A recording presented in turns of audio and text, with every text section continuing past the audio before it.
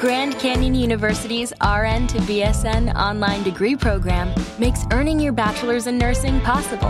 Balance online coursework with local in-person clinicals to position yourself for potential leadership opportunities in the time you have from wherever you are, leaving room for what matters. Achieve your goals with your personalized plan and team behind you.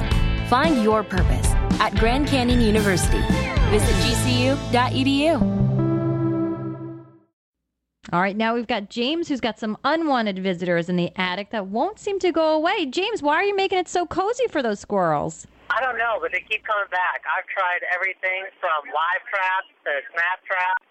I don't know what else to do because I cover up one hole and then they make a new hole. So how can I get rid of them? Have you tried asking nicely? I have tried that, and I've even tried screaming at them. A friend of mine once said told me I could use a shotgun on them, but that's more property damage than I want to use. Well, I'll tell you what, I've had good success with Havahart traps, and but I'll give you a couple of tricks of the trade.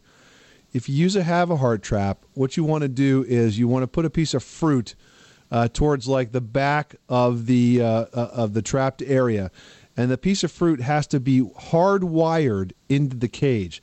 So I'll take a stiff piece of wire and thread it through an apple and then tie it off to the side of the cage so that they can't sort of bat it around. Take it and run. Take it and run, right. They got to kind of pull it and work on it for a while, and that leaves them in the cage long enough to hit the trap pedal and catch them. Oh, okay. Do you have a Havahart trap? Yeah, I have one of those. I've tried peanut butter and they don't do it. Try it that way, and I think you will find that they won't be quite as tricky. Okay, cool. All right, good luck with that project. Thanks so much for calling us at 1-888-MONEY-PIT.